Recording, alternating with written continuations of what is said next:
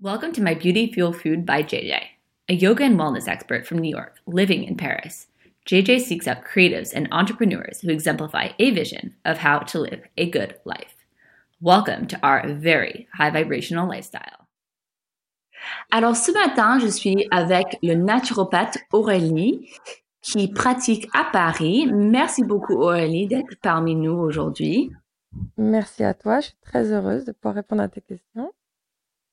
Alors je pense que ça serait très intéressant de commencer avec ton parcours professionnel. Tout ce qui s'est passé avant d'être naturopathe. Alors, c'est assez... En fait, j'ai fait pas mal de choses avant d'être naturopathe. Ça n'a pas été un parcours évident et ça n'a pas été un déclic en fait depuis que je suis née, parce que c'est vrai que parfois tu entends ça, les gens ils sont nés pour faire ça, etc. Moi, ça n'a pas été le cas. J'ai un peu baigné dans cet univers dans le sens où ma maman, voilà, elle a toujours, elle nous a toujours en fait élevés avec des remèdes naturels, des remèdes de grand-mère, etc. Donc j'ai toujours quand même baigné là-dedans. Elle était là-dedans bien avant moi et souvent elle me dit ah tu vois je te l'avais dit. Donc voilà, mais voilà moi à la base quand je viens de la Bourgogne en fait. Et quand je suis arrivée à Paris, moi j'ai fait un master en marketing, communication, et je voulais absolument travailler dans la mode, la com, etc. Donc j'ai commencé à travailler chez Condé Nast, chez Vogue, Glamour, GQ, etc. Ensuite j'ai bossé en régie. Euh, donc voilà, je vendais de la pub sur Internet en gros. Euh, et, euh, et en fait, bon, ça me plaisait, j'adorais ça, j'ai rencontré des gens fabuleux, voilà, vraiment, je regrette absolument pas. Et en fait, quand j'ai rencontré mon mec à Paris, Jean, et on a déménagé à Londres, euh, et à Londres, j'ai continué à travailler dans les médias. Et en fait, à un moment, parce que lui est entrepreneur, je m'étais dit, tiens, moi aussi, ça me plairait d'être entrepreneur. Bon, je voyais les côtés cool et aussi les downsides, hein, mais je me disais, tiens, quand même, ça me plairait, pourquoi pas tenter, etc. À chaque fois, je lui proposais des idées, il me disait, ah, non, mais ça, pas du tout, non, mais ça, pas du tout. Et un jour, je me suis dit, tiens, je vais monter une agence immobilière à Londres, un peu fou, mais je vais monter une agence immobilière à Londres pour gérer des, pour faire de la gestion locative. Bon, bref, j'ai monté ça à Londres, ensuite à Paris, ensuite un bureau à Milan aussi. Et en fait, ce qui a complètement chamboulé ma vie et mon parcours professionnel, c'est le jour où j'ai eu ma fille Chiara. Le jour où j'ai accouché, je dirais pas le jour où je suis tombée enceinte, c'est plutôt vraiment le jour où j'ai accouché. Là, ma vie a complètement changé, ma façon de penser. Enfin, vraiment, ça a été un gros, gros, gros, gros, gros chamboulement, et je pèse mes mots. Et là, j'ai vu la vie différemment. J'ai commencé à voilà, enfin, à me dire que plus rien. Enfin, il y avait beaucoup de choses que je faisais qui n'avaient plus de sens. Euh, je voulais voilà apporter du sens à ma vie. Je voulais être utile. Je voulais. Enfin voilà, j'ai eu beaucoup de stress aussi parce que du coup, j'ai revendu ma société peu de temps après l'accouchement. Donc voilà, j'ai vécu beaucoup de stress. J'ai commencé à m'intéresser à l'alimentation de manière plus approfondie. J'ai commencé à m'intéresser à toutes les techniques en fait qui me permettraient moi d'aller mieux parce que voilà pour toutes les raisons que je viens d'évoquer. Et en fait, je me suis aperçue que voilà l'alimentation, la relaxation, la respiration, plein de techniques naturelles en fait, les plantes, etc. m'aidaient à aller mieux et aider aussi mon entourage parce que je le testais aussi sur mon entourage, aider mon entourage à aller mieux. Et j'ai commencé à beaucoup m'y intéresser. Et aussi, enfin, je pense que l'alimentation, c'est vraiment quelque chose qui, qui, euh, qui pour moi a une place prépondérante aussi dans ces techniques-là parce que voilà, je l'ai aussi appliqué avec ma fille. Depuis le jour 1, je me suis renseignée sur tout un tas de choses. Je voulais vraiment ce qu'il y avait de meilleur pour elle et pour nous aussi. Et du coup, c'est vrai que je m'y suis beaucoup, beaucoup, beaucoup intéressée. J'ai lu énormément de choses, j'ai écouté beaucoup de choses, j'ai regardé beaucoup de choses. Donc voilà. Et du coup, quand on est revenu en France, là, j'ai commencé à regarder. Donc j'ai vendu ma société. J'ai commencé à regarder, voilà, le métier de naturopathe. J'ai regardé toutes les formations parce que j'avais pas, j'avais qu'une peur en fait, c'était, je voulais être crédible. Je voulais absolument pas être la énième personne qui, enfin, je veux pas dénigrer non plus ceux qui n'ont pas eu de formation parce que il y a des gens qui n'ont pas de formation, qui sont autodidactes et qui, voilà, qui s'en sortent très bien et qui sont, voilà, qui ont des choses, qui apportent beaucoup de belles choses aussi. Mais je pense que, enfin, moi, en tout cas, j'avais besoin d'être crédible et la crédibilité, pour moi, ça passait par une formation de qualité. Donc, je me suis renseignée auprès de, voilà, pour les écoles, pour intégrer une bonne école. Et du coup, voilà, je me suis inscrite dans une école. J'ai fait ces 2 ans de formation et me voilà aujourd'hui naturopathe. J'ai fait aussi en parallèle une école de réflexologie pour être réflexologue parce que je trouve que c'est une technique aussi qui est complémentaire et qui permet vraiment de déstresser, de relaxer les gens de manière très profonde. Euh, donc voilà, et j'en suis là aujourd'hui et je suis très heureuse parce que, mais si c'était à refaire, je referais tout ce que j'ai fait de A à Z et je changerais rien du tout. J'ai ce côté naturel, bien manger, bien se nourrir, faire attention à plein de choses, s'ouvrir aux autres, etc. Mais mon métier d'avant me permet aussi de comprendre les gens de manière un peu plus subtile, je trouve. Me permet aussi, voilà, de pouvoir mieux cibler. Enfin, vraiment, je trouve que les métiers sont assez complémentaires et j'en suis très heureuse, vraiment. Je trouve que justement, c'est très intéressant de parler du fait que tu es venu de plusieurs métiers avant de trouver le tien, parce que je trouve en ce moment, dans cette époque, on est tous en train de changer en permanence nos métiers. On n'est pas élevé, peut-être on est élevé avec une idée en tête de ce qu'on voulait être, mais c'est pas forcément le truc qu'on voulait être à 25 ans. Tu sais, c'est drôle ce que tu dis parce que je me souviens de mes premiers jours à la fac.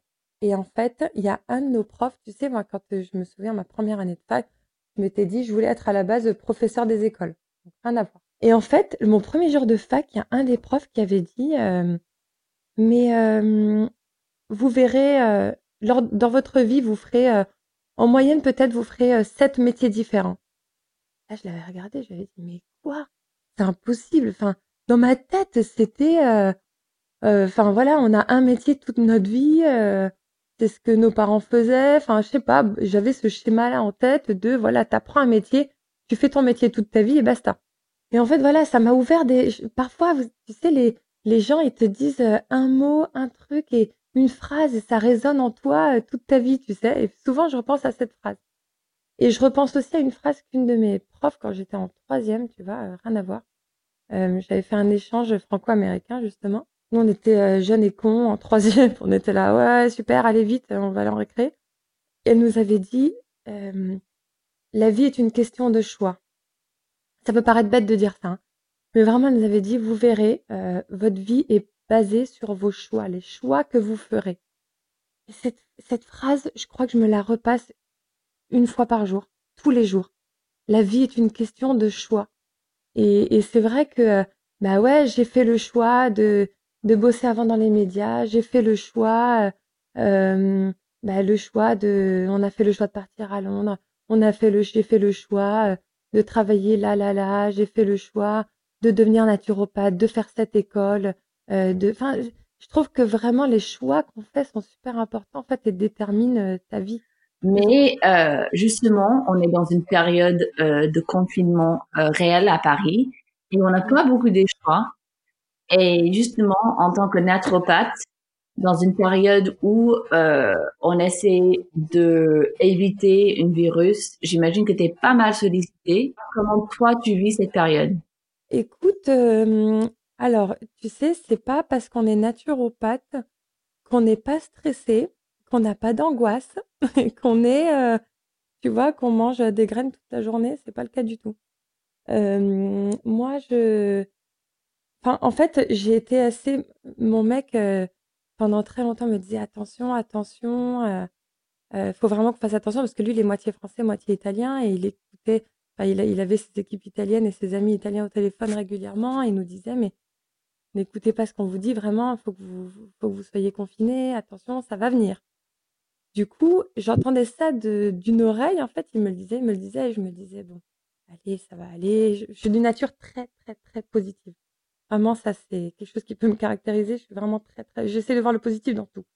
Et du coup, c'est là, oui, bon, c'est pas grave, écoute, ça va aller, t'inquiète pas. Je suis sûre que ça va aller en France. Bon, je me suis rendue à l'évidence, je me suis dit, bon, finalement, en fait, non, ça va pas aller, il va falloir qu'on se confine un peu. Et, euh, et en fait, j'ai eu un moment de stress parce que je me suis dit, mais mince, comment ça va se passer? Combien de temps ça va durer? Est-ce que mes proches ne vont pas être touchés? Enfin voilà, il y a eu une période de stress et après je me suis dit, bon allez, on reste confiné, c'est pas pour longtemps, on va rattraper le temps perdu sur plein de choses. On va faire un milliard de recettes, on va jouer, enfin, en fait, oui, il y a des moments de doute et il y a des moments de stress, hein, faut pas se cacher, faut pas se mentir. Mais enfin, il y a aussi des beaux moments. Enfin, ça m'a permis de rencontrer énormément de monde.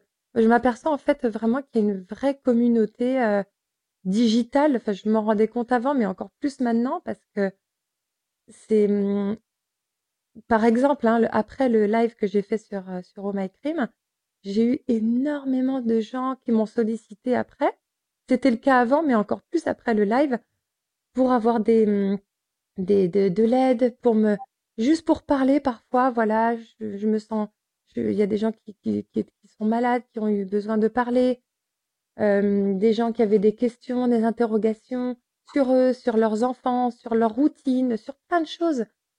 Et en fait, souvent, la réponse que j'avais, c'est waouh, je m'attendais pas à une réponse aussi complète. Et je me suis dit, mais c'est dingue. Enfin, en fait, je trouve que voilà, on manque un peu. Là, on a un peu plus le temps, même si bon, parfois, quand on a des enfants, c'est moins le cas, mais on a un peu le temps de pouvoir donner du temps à des gens. Et, euh, et c'est formidable parce que je vois pas les gens visuellement, mais j'ai l'impression de voir le sourire des gens au moment où ils lisent le message et au moment où ils me répondent. Et d'apporter du bonheur comme ça et du bien-être juste en répondant, en apportant des solutions, en apportant un peu de chaleur humaine, en fait, ça fait vraiment chaud au cœur. Et j'ai des retours super positifs et j'en suis ravie. Et pour moi, la naturopathie, c'est ça aussi. C'est pas juste ah, t'as mal à la tête, bah voilà, renifle un peu d'huile essentielle de menthe poivrée, ça ira mieux. Non, c'est aussi tout l'aspect aussi et surtout l'aspect humain des choses et voilà ouais, la chaleur humaine qui peut se dégager des échanges et aussi parfois les gens me disent j'ai tel problème, quelle plante je dois prendre ou quel remède je dois prendre. C'est pas ça la naturopathie. La naturopathie, c'est aussi comment aller chercher la cause de la cause de la cause du problème. Parce que euh, parce que je veux pas faire de la symptomatique. En fait, je veux pas du symptomatique. Je veux pas. T'as un problème, bah tu prends tel truc et ça ira mieux. Parce que en vrai, oui, ça pourrait aller mieux sur le moment ou pendant un mois, mais le problème il va revenir. Et la naturopathie, ce qui est bien avec ça, c'est que on est là pour traiter la cause de la cause de la cause. Donc, donc tu as un problème de peau. Bon, c'est pas juste parce que là en ce moment tu as mal mangé ou tu es un peu stressé, etc. Il y a peut-être derrière un problème hormonal. Hein, parce qu'il faut aller chercher la cause et la traiter de manière profonde pour pouvoir apporter une solution pérenne. Et c'est ça, moi, que j'adore.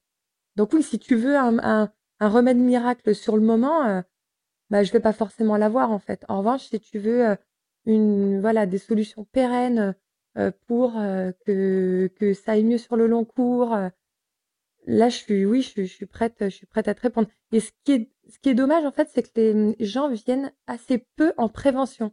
On pense que notre capital santé est là, voilà. On consulte que quand on a un problème. C'est un peu aussi le truc. On va voir un psy quand on a un problème, alors qu'au final, je pense que on a tous besoin de parler à quelqu'un de neutre au final, tous. Et du coup, un psy, on devrait tous en voir un de manière générale, et ça devrait pas être juste pour pallier à une déficience mentale sur un moment. Et le naturopathe, pour moi, c'est un peu pareil. C'est en prévention.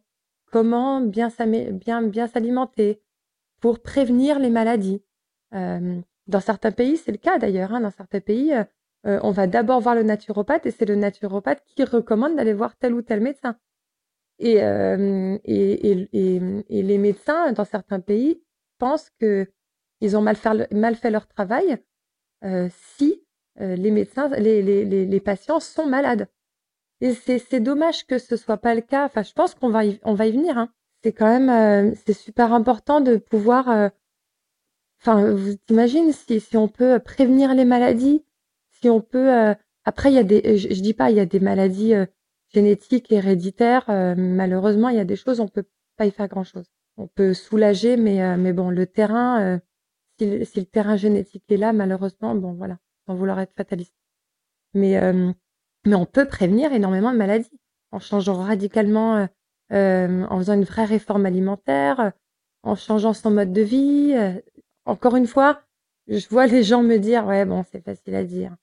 Oui, c'est facile à dire, mais avec la volonté, on peut tout faire. Et encore une fois, la vie est une question de choix. Je veux bien, parfois, on n'a pas le choix parce que on est mère célibataire et que c'est pas évident. Parce que on a eu des soucis dans notre vie, on a des choses, ou alors juste on a fait les mauvais choix avant et maintenant on se rend compte qu'on a envie de faire des bons choix, mais sauf que la résultante des mauvais choix, elle est là et on doit y faire face. Je sais que c'est pas évident dans la mesure du possible. Et c'est vrai que quand je donne moi mes conseils, je dis pas qu'il faut les appliquer parfaitement à la lettre. Je suis pas du tout en mode t'arrêtes tous les cafés, t'arrêtes tous les laitages, tout le gluten, t'arrêtes tout ça, tout le Nutella. Non, pas du tout. Le plaisir, il doit être là. Moi, ça m'arrive de manger de la nocciolata, de me faire des crêpes. La notion de plaisir, elle est super importante. Et vivre dans la frustration, il n'y a rien de pire. Donc oui, c'est important de bien manger, de bien respirer, de gérer ses émotions, etc. Mais c'est aussi important d'accueillir les émotions, d'accueillir sa gourmandise, de pouvoir de temps en temps se manger un Ferrero Rocher. Enfin voilà, c'est ça aussi la vie, c'est du plaisir. En fait, je suis persuadée que chaque personne, on a tous en nous la capacité à se faire plaisir et pouvoir se faire des petits plaisirs et aussi bien manger, savoir ce qui est bon pour soi. Faut s'écouter, il faut s'écouter. On en est capable. J'en suis persuadée. Pour moi, vraiment, la médecine et la naturopathie, j'insiste là-dessus, c'est vraiment, ils agissent de manière complémentaire. On agit de manière complémentaire. Je suis pas du tout médecin, mais pas du tout. J'ai beaucoup trop de respect pour déjà les études qu'ils ont faites, pour leur parcours, pour tout ce qu'ils font. Et alors, à aucun moment, je dénigre le corps médical ou pas du tout. Et souvent, il m'arrive de dire, ce serait bien que tu ailles voir un médecin pour telle chose. Pour ça, en fait, il faut savoir être humble et reconnaître quand on n'est pas compétent dans telle ou telle chose. C'est très dangereux en tant que naturopathe de dire je peux tout faire, tout guérir, venez me voir et vous serez en bonne santé, plus besoin d'aller voir un médecin. Pas du tout. Si quelqu'un vous dit ça, fuyez. Clairement, il faut fuir. C'est voilà. Moi, j'estime être là pour plein de belles choses, mais après, dans certains cas et certaines maladies, il faut aller voir un médecin. Et parfois, vous savez, on me dit, ah, mais j'ai juste un petit rhume là, j'ai un peu mal à la gorge, un peu de fièvre, qu'est-ce que tu peux me donner là? Non, va voir un médecin. Parce que typiquement, si vous avez une angine bactérienne, vous avez besoin d'antibiotiques. Si vous prenez pas d'antibiotiques, plus tard, ça peut se transformer en problème cardiovasculaire, en plein de problèmes que je vais pas énumérer ici. Mais c'est hyper important. Enfin, les médecins, c'est très important. Et parfois, je me permets de le dire parce que parfois, je lis et j'entends des choses, mais qui sont aberrantes et qui me font peur. J'aimerais bien avant qu'on finisse, de te poser quelques questions par rapport à toi. Oui. Alors, en tant que naturopathe, mère, femme, est-ce que tu as des routines que tu peux partager avec nous? Par exemple, des routines de matin, des routines de soir? Alors, moi, ma routine, j'affectionne tout particulièrement faire des jeûnes intermittents le soir parce que ça me fait du bien. Ça me convient à moi. Il faut tester. Certaines personnes préfèrent, préféreront faire une monodiète, par exemple. Moi, je préfère faire un jeûne intermittent. C'est-à-dire, à partir de 16 heures, je me prends un petit goûter. À partir de 16 heures jusqu'au lendemain 8-9 heures, je ne mange rien.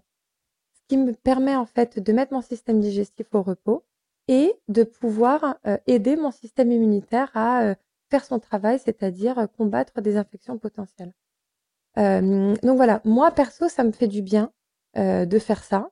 Il faut savoir, en fait, ma routine à moi n'est pas valable pour tous les gens. Le principe de la naturopathie, c'est aussi l'individualisation.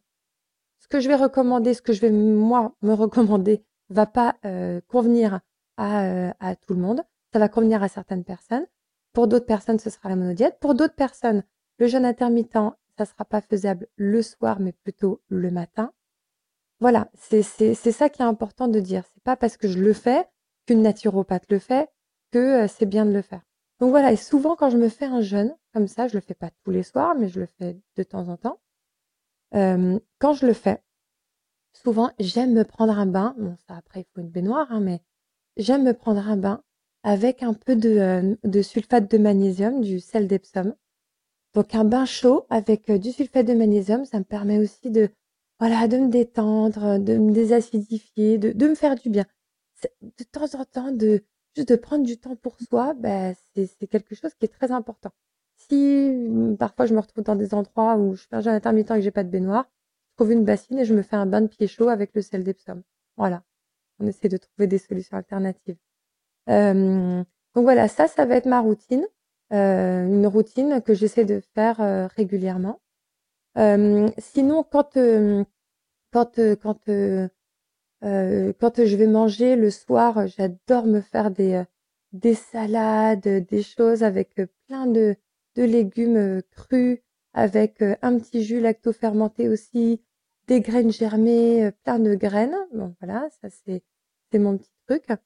Euh, bon, je vais vous épargner ma petite routine de temps en temps de me prendre un petit carré de chocolat ou un zeste d'orange confite le soir. Et après, alors il faut savoir un truc, c'est que moi je viens d'un background très très sugar addict. C'est que voilà, moi quand j'étais petite, je me mangeais un paquet de bonbons par jour, quoi. C'était voilà. Et il y a encore pas si longtemps, voilà, il m'arrivait de dévorer pas des paquets de bonbons, mais voilà, du Nutella, des choses comme ça, etc. Mais vraiment, enfin, j'étais très très addict. Et maintenant, je m'impose des routines. Je m'impose, par exemple, le matin, ce qui m'arrive de faire, c'est la veille pour le lendemain, je me prépare des smoothies. Alors ça, c'est pas des jus. Moi, j'aime bien les smoothies parce qu'au moins j'ai toutes les fibres à l'intérieur et ça me permet, voilà, d'avoir ma ration de fibres au quotidien. Euh, et en fait, ce petit déjeuner-là, moi, me cale parce que du coup, comme ça, j'ai moins envie de sauter sur le sucre. Je fais à la fois, parfois, je mets des courgettes, des brocolis, de l'huile oméga 3, comme je le disais, soit un mélange d'huile. Je me mets un peu de poudre de chanvre parce qu'elle est très protéinée et riche en oméga 3 et en fibres aussi, et que je l'adore. Je me mets ça. Je me mets soit une banane ou une pomme, histoire que ce soit qu'il y ait un petit goût sympa. Et je peux me mettre aussi des graines de lin ou alors une date aussi ou de la pâte de date. Je mélange tout ça et je me bois ça le matin. Soit je me prépare ça la veille pour le lendemain parce que je sais que je vais pas avoir le temps le lendemain pour me le faire. Soit si j'ai un peu de temps, je me le fais le matin. Et ça vraiment, je me fais du bien parce que je sais qu'il y a à la fois des protéines, du bon gras, des fibres, un bon goût parce que quand même la banane, quand je mets une banane ou une pomme, ça prend un peu le pas dessus. Je me fais du bien. Pour les papilles aussi, ça fait du bien. Et c'est une routine que j'adore faire. Et que j'invite à faire parce que pour le coup, ça, tout le monde peut le faire. C'est assez simple, sans forcément avoir de blender. Vous savez, il y a je sais pas comment on appelle ça. Moi, j'appelle ça une girafe. Mais on m'a dit la dernière fois que ça s'appelait pas comme ça. C'est un mixeur à la main. Vous savez, on met tous les ingrédients dans un verre ou dans un pot et on mixe avec cette girafe. Bon, si quelqu'un connaît le nom, je suis preneuse. Et du coup, voilà. Et ça, c'est top parce qu'on met ça dans une bouteille après. Soit on boit tout le matin, soit on en boit une partie et on en garde un peu pour le snack de 10-11 heures. Et ça, moi, j'adore. C'est ma petite routine. Ouais. Est-ce que tu as des routines de beauté? Pareil, pour la routine beauté, j'avais tendance à vouloir absolument que ma peau ne brille pas. Avant, quand j'y connaissais pas grand-chose, je me mettais des produits hyper astringents, des choses qui agressaient beaucoup, beaucoup ma peau. Mais qui du coup avaient un effet rebond parce que ma peau j'avais la peau mixte avant et en fait pour enlever en fait cet aspect un peu brillant sur la zone T du visage, je me mettais des produits hyper agressifs. Et en fait, à un moment, je me suis dit mais c'est pas possible. Enfin, il y a peut-être un truc, c'est qu'en agressant ma peau, du coup, ma peau réagit et en fait, elle réagit d'une manière, la manière, enfin, complètement à l'inverse de ce que j'aimerais qu'elle fasse. Du coup, j'ai arrêté tous les produits que je prenais qui étaient vraiment de très mauvais produits qui agressaient plus ma peau qu'autre chose. J'ai tout arrêté. Et en fait, j'ai commencé juste des choses très simples. Déjà à me démaquiller avec de l'huile. Vraiment de l'huile toute simple, moi j'adore l'huile de jojoba. Récemment, non, j'ai eu l'occasion de pouvoir tester des produits chez Oh My Cream. En fait, j'avais fait un atelier chez les filles d'Oh My Cream et pour me remercier, elles m'avaient offert gentiment une huile et une émulsion que d'ailleurs j'ai et que j'utilise tous les jours et que j'adore.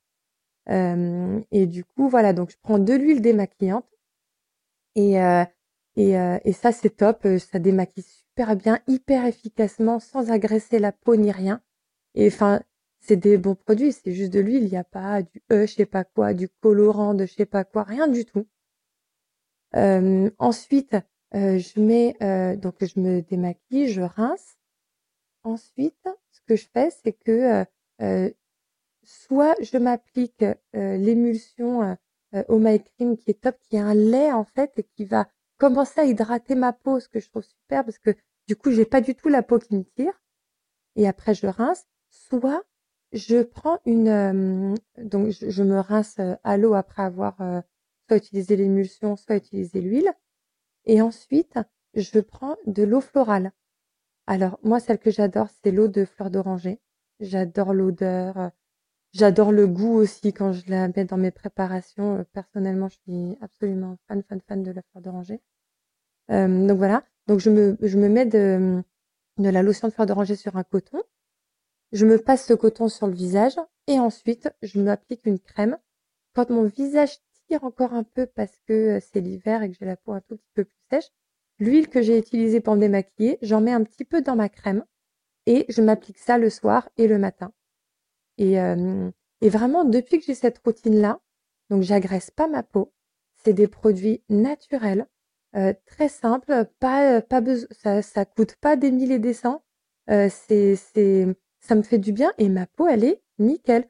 J'ai plus d'imperfections. Bon après, la naturopathe vous dit que attention, c'est pas juste une question de routine beauté, il y a aussi derrière l'alimentation, etc., qui va bien. Mais voilà, en tout cas, en termes de crème, de routine externe, je pense que c'est important de pas agresser sa peau, de ne pas agresser sa peau, d'avoir des bons produits, des produits naturels et des produits oui, qui font du bien à sa peau et surtout de la laisser tranquille, de la laisser respirer. Chez My Beautiful Food, on est aussi très très fan de Oh My Cream. Alors, on te rejoint là-dessus sûrement. Pour finir, j'aimerais bien juste finir avec une toute dernière question. Tu as parlé de pas mal des phrases qui t'a vraiment plu et qui qui est restée vraiment avec toi. Pour toi, c'est quoi le clé pour avoir du succès? Ça peut être professionnel, ça peut être personnel. Toi, c'est quoi le clé pour avoir du succès dans la vie? La clé du succès, aïe aïe, c'est dur ça. Parce que je sais pas si personnellement j'ai eu du succès dans ma vie. Moi, je m'estime heureuse de ma vie, je suis très heureuse de ma vie. Mais ça peut paraître vraiment bateau ce que je veux dire, hein, mais cette phrase qui résonne en moi tous les jours de choix. En fait, faire ses choix en conscience et faire les bons choix réfléchis. Pour moi, c'est clé. C'est la clé du succès. Et la clé de tellement de choses, en fait, c'est le choix. De faire les bons choix. Ça peut paraître tellement bateau, mon Dieu. Je me revois me moquer de gens qui pouvaient dire ça au début et de gens qui, ça paraissait tellement simple pour eux. Bah oui, la vie est une question de choix. Ah, c'est facile. Bon, voilà. Et qu'est-ce qu'il en est de moi maintenant? Qu'est-ce que je fais? Bah, en fait, si. Je recule et vraiment, je l'applique au quotidien. Les bons choix. Qu'est-ce qui est bon pour moi? Pas bon pour la majorité, pas bon, ce qui est bon pour toi n'est pas forcément pour moi. Qu'est-ce qui est bon pour moi là maintenant? Donc je dis pas qu'il faut pas faire des concessions, des choses comme ça, parce que surtout quand on est en couple, quand on a des amis, etc. Il y a des concessions à faire et bien évidemment. Mais au final, qu'est-ce qui est bon pour soi? C'est ça veut pas dire que tu vas l'appliquer dans 100% des cas, mais enfin, quand même, au final, est-ce que si je fais tel choix, est-ce que si je dis ça, est-ce que est-ce que je suis en accord avec moi-même? Et être en accord avec moi-même, c'est pas faire les choix parfaits, c'est pas décider des choses, c'est pas avoir une vie parfaite. C'est c'est aussi je fais le choix de faire cette bêtise parce que bah, ça me convient et alors j'ai envie de la faire et j'ai envie d'apprendre et j'ai envie de la faire sur le moment.